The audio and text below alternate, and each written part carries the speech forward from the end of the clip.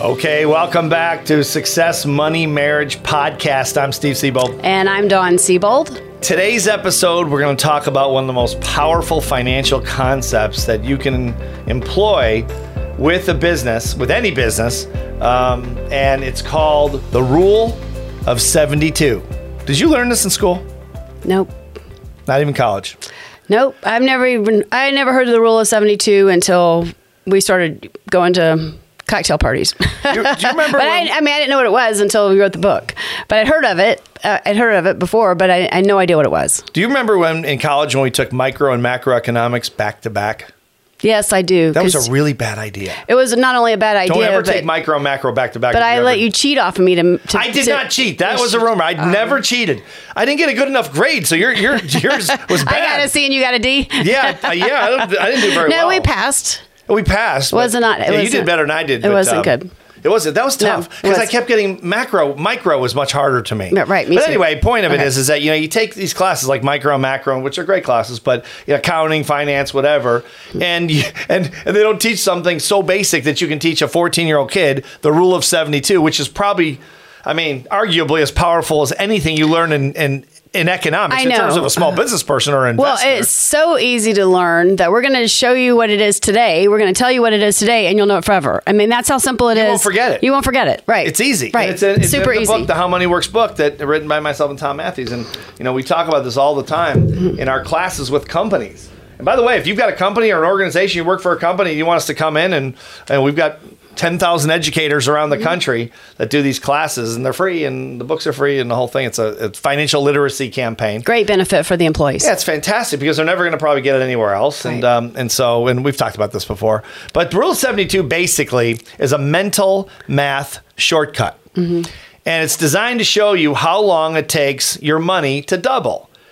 And this is one of the things that rich people do. They want to know how long $1 turns into $2, or 100,000 turns into 200,000, or $1 million turns into $2 million, and so on and so forth. How long does it take at a given interest rate? Mm-hmm. Okay, or a given rate of return, let's call it, or an interest rate, either way. So you take the number 72 and you divide it by the interest rate. So 72 divided by 1%, let's say, is 72. So it would take 72 years in this case for $1 to turn into $2.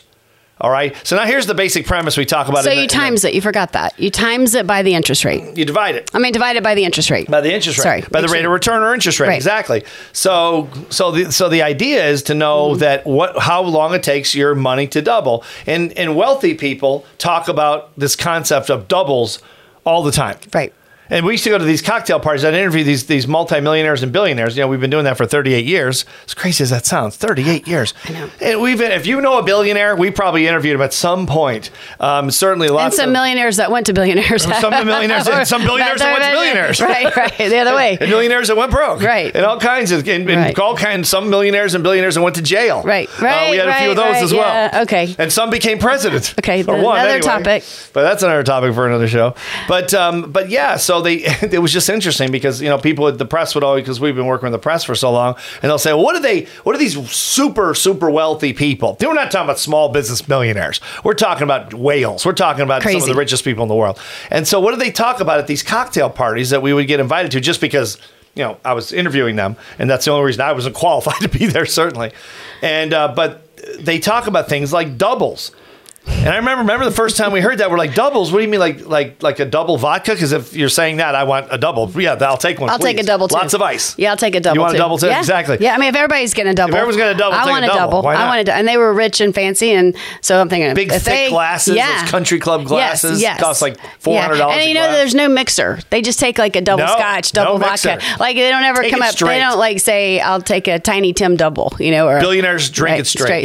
It seems like it seriously. I swear. I'm not kidding. It was like no mixers at those parties. I don't know. No, that's I don't want a double Bloody Mary. They're not getting walking around with margarita fruity drinks. No, I don't mind doing that, strawberry daiquiris. I like strawberry daiquiris. I know you do. I can't. That's probably why we don't get as invited back. I can't.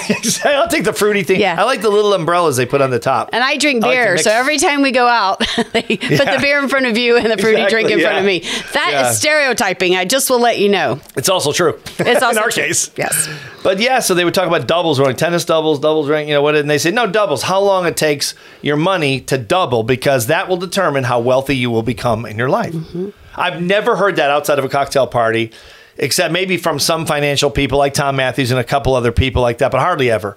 Doubles, the concept of doubles. Well, and that's why the interest rate is so important. So people will say all the time, is the interest rate really that important? If you're getting 2% and it's 2.5% really that much different, or 3% that much different? When you learn the rule of 72 and you start playing around with this, 0.25%.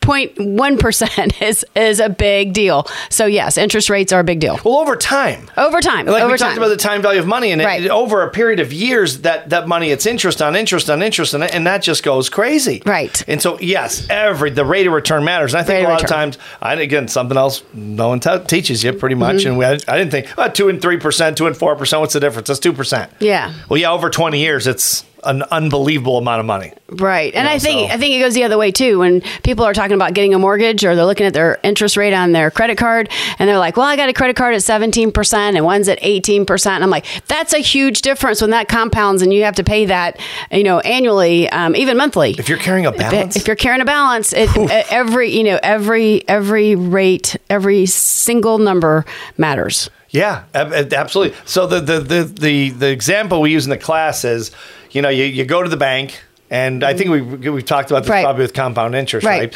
And they're paying you basically less than 1%, at least at this point, or some low number, no matter what. Whatever they're paying, it's usually the lowest they can possibly pay. Yeah. And then they'll jack up the credit card 20 points or 15 points, so you're paying 17 or 18% or 20% interest, and you're making 1 or less than 1, and they get the spread, and that's what makes them rich. But so their money takes 3 or 4 years to double, 5 years to double, and ours takes 800 years or some insane amount of years. So that's why they are rich, and $10 trillion right now sitting in these passbook savings accounts in banks, because people don't know. The only reason you would do it is because you don't know. Right. Now, I'm not talking about having $1,000 in a bank so you can go to the ATM and pull money out, or it's a convenience thing. That's everybody has that, I suppose. You have to have a checking account. I'm just saying, don't put your investment money in a bank. That's insane. Rich people don't do that. But so you don't, because they don't give you any money for it. That's the reason.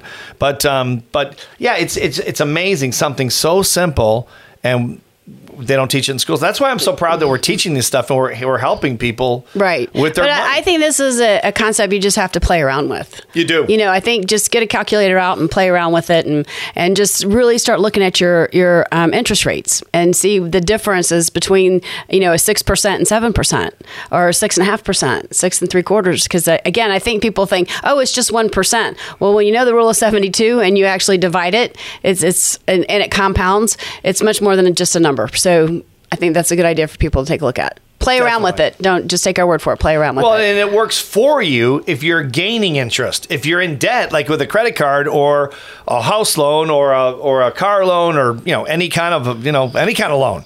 Well, then it's working against you. Compound interest works against you. The Rule 72 works against you. Right. So, of course, 99% of the people it's working against. And the people say, well, why do the rich keep getting richer? Why is the spread, so big between the rich and the middle class? Well, it's going to get bigger. Unfortunately, that's not good for anyone, including the rich, by the way. Exactly. That's a whole nother show. Right. That the social divide, the income divide, the wealth divide is not a good thing. That will break down a society eventually. And that probably will happen in America, because it's getting worse. It's on its way. It's on its way because of these little things, and they add up. That's why you got, like we talked about, people like Elon Musk that's building, in highways. He's funding some of this stuff himself, underground highways, like in LA. I know. Train systems. The guy's a genius, but they have so much money. It's obscene wealth. Right. And it seems like all you hear about in the media, and even shows I've done, and financial shows I've done, like on CNBC and Fox Business and those kind of shows, where they say, well, is it really the right thing? Shouldn't they be, or CNBC would be better for this one, where shouldn't they be or CNN, where shouldn't they be taxing these guys more? Shouldn't they be paying more of their fair share? Well, maybe, but the bottom line is, how did they get that much money when the average person is making an average wage that they make an interest in an hour? It's just, some of these things, because they know how money works and no one else does. I mean, you could make a pretty good case that that's a big part of it over time. Oh, yeah, over time. I mean, they're brilliant people, too, and they solved a lot of problems. So they certainly deserve to have made the money. Right. But they understand the Rule of 72. And if you don't understand the Rule of 72, I really challenge everyone listening to get out a calculator by yourself. Don't do it at a... compound interest calculator? No. Very powerful tool. I highly recommend it. It's a lot of fun. It's not Especially that at parties. No. So Really, I'm not kidding. no, don't do it at parties. Don't bring your calculator It's to a fun. party. Don't do that. You know what I mean? Have fun. I mean, it's fun. No. People might enjoy it. No, Why are you trying to talk them out of it? because it's embarrassing when your husband brings a compound calculator to a party. Ask me. Why is it embarrassing? Stephen, it's not funny. I'm not kidding. Your parties are so boring. It's not. No. So It's boring. that's why you're not Your tennis invited. friends That's talk why about you're not your tennis invited stuff, and anymore. it's all fun. That's They're why you're nice not people. I invited like 'em. anymore. That's not why you're invited doing me anymore. a favor by not inviting me. No, you guys. really so, don't want to be invited. So, like, I don't know, like 5 or 6 years ago, we're at the country club, right, to a New Year's Eve party. Oh, boy. New Year's Eve party. And so it's a formal. All the ladies are dressed up. Steve's got his tuxedo on, and it is so much fun. We're all dancing, having a great time. And it's a small group, like maybe 300 people, because it's a private club. And so 10 minutes till midnight, you know, everyone's looking for their husband. There's a bunch of old people dancing. Can I just interject? Okay. If you don't mind. We're in South Palm Beach, Florida. Okay. Everyone at this club is 80 years old. Nothing against 80-year-olds. It's probably more than 10 years ago now. Then I think about it, because Yeah, we were young. was like we were young 40 back years then, older because than we would us. be their age now. So I know. It was probably 10 or 15 years ago. Yeah, it was a they were while. still older Okay, than that's us. not the point. But the point is it was 10 boring. It's not the point. 10 minutes till on. midnight when you're supposed to find the person that you're there with, and Who are you know. with? Oh, me. So Denise, Val, all my girlfriends are looking for Steve because I can't find Steve. I haven't seen him all night. I mean, after he eats, I was there. he most leaves, of the time. and which is okay because I the danced. girls. I was out there doing You the thing. did not. So Anyway, at 10 clear minutes the till dance I can't floor. find Steve. Everyone's looking for him. Jerry, Judy's husband, comes and I found Steve. I'm like, okay, where was he? He's sitting in the men's locker room. It's a nice locker room of that club. It was a nice locker room. Sitting in the men's locker room playing with a compound interest calculator. I love those things. First of all, who carries a compound interest calculator around with them to It's right in begin your with? pocket, right in your jacket pocket. Steve. That's why I did it. I knew My I'd have a toy. girlfriends, I'd have a toy at those afterwards, things. you know, I played tennis with There were them no the next phones week. back then. No, Yeah, cell, you know. you could be playing with your Mobile cell phone, right? there's No no cell mobile phone. devices. Yeah. No, but That the was next all time I done. played with my girlfriends, are like, let me get this straight. Your husband would rather sit in the men's locker room and play with a compound interest calculator than come to the party with us? Yes. And you should have been proud. You should have said yes. Obviously, Yes. that was the answer. What'd you say? What'd you say, really? I said he was working on a project and we had to work. I mean, I made up something. I was doing too a project embarrassed. at midnight on I New was Year's too Eve. embarrassed. He's very busy to on say. the project. So, and He's so now solving world hunger. So now I think I should just get a boyfriend and take him with me. How about that? Oh, nice. Yeah, you need a boyfriend. You should get a boyfriend. Jeez. Okay, that could be another show. Put some of this on a boyfriend. Take some of those. To sum it up, I really do think if you are truly interested in learning how money works and understanding what the wealthy do with their money, you've got to understand the rule of 72.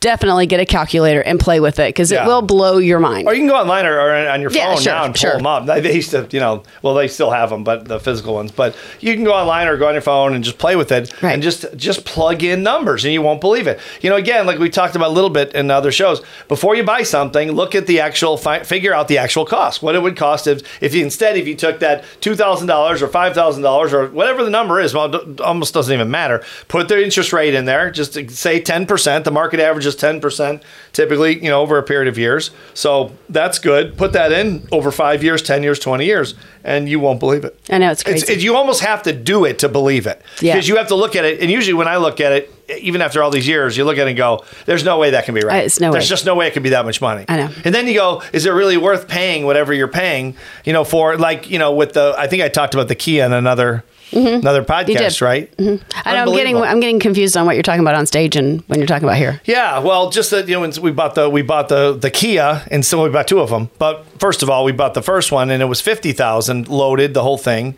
And then instead of what I initially wanted was the BMW, which was $115,000 for a freaking truck. Give me a break. What is the deal? Because it says BMW on it. It was ranked number 3 by Car and Driver, and the Kia was number 1, and people make fun of Kias. And Stanford had come out that month and said, here's our research. Rich people drive BMWs and poor people drive Kias. So I thought, I want to be one of those people that's being smart about it. Because I hear poor with financial decisions, and I think smart. That's the first thing I think. I really do, because I think they're conservative. They have to. Well, it's more conservative. Yeah, they have to do more research. Well, so But then did what I. happened when? Well, so we bought the Kia for the 50,000 instead of 115,000. So that leaves $65,000. So instead, you put $65,000 in a compound interest calculator with 10% over a period of, first of all, 10 years, and then 20 years. Because I feel like I can keep that car for 20 years because the Kia, because I drive 5,000 miles a year, which is exactly what I have. I've had it for 2 years, 10,000 miles. Yeah. So I'll probably have it 100,000 miles probably, and probably for 20 years to have around the property here. And so in 20 years, that 65,000 at 10% grows to $467,000.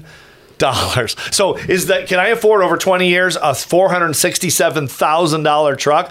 Well, even if I can, I'd have to be a moron. Unless I'm Jeff Bezos, which I'm not. So I mean, okay, yeah, if you got that kind of money, then I guess it doesn't matter. But at our level, it does matter. $467,000. It's crazy. That's insane. Well, again, you just have to play with it. And I'm surprised you didn't say it because this is a plug for Kia.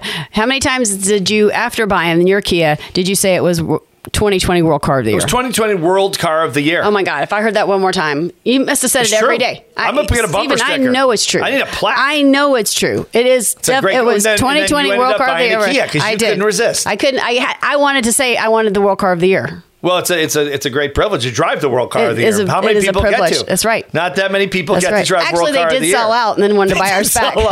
Yeah, they said that. Yeah. Well, and so Dawn has a white one and I have a black one. And perfect for our relationship. Phenomenal car. Exactly. Opposites. Right. Perfect. Yeah. So opposites supposedly attract. Have you found that at all? I'm waiting. I'm still. Maybe it'll kick in like our 40th anniversary. Then it kicks in. All of a sudden, it's like bam. I'm going to use the rule of 72 to figure that out. But in closing, definitely play with that in a calculator. Yeah, it will blow your mind. Yeah, it really will. Look it up online if you're not familiar with Rule 72. And really, I mean, it's you just play with numbers and you just can't believe how it works. How the rate of return, because again, it really comes down to, I guess, the end of the day.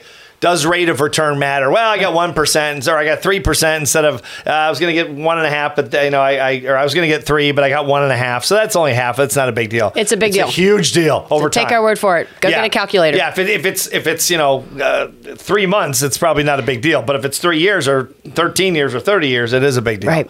So look into this rule of 72. Again, if you need help with any of this, you can always email Dawn at howmoneyworks.com, and she can walk you through and help you. And actually, we have access to about 200 financial companies. Yeah. And we sort of serve as, for a better way to say it, lack of a better way to say it, a liaison. We don't own any products, financial products or anything like that, but we have relationships with about 200 different companies.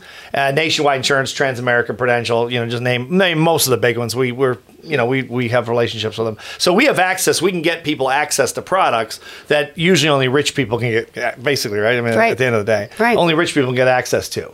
So that's kind of it's a long story, but it doesn't matter. But bottom line is, if you want access to some of those products, email Dawn and she can help you. And if you have an advisor, someone helping with your finances, and if you don't, you want to get somebody that you trust. But if you have somebody, talk to them about these things. Talk about rate of return. Ask them questions. Don't let them just throw you into products because, most of advisors, we know a lot of them. We know thousands of them. I've spoken to, how many financial advisors have I spoken to on stage? A lot. 200,000, some insane number. And most of them are really good people. They really are. But, you do have your commission hounds. People sometimes, they move money around just for commission purposes. We've seen that. It's rare, but it does happen. So you're in control. You're the, what do they say? The advisors like to say, you're the quarterback of your financial life.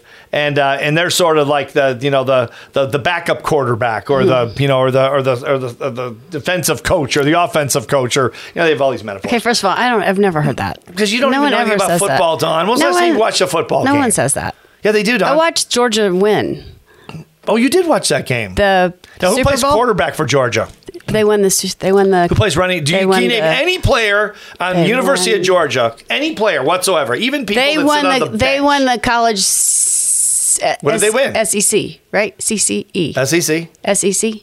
No, they won the Super Bowl. The Super Bowl.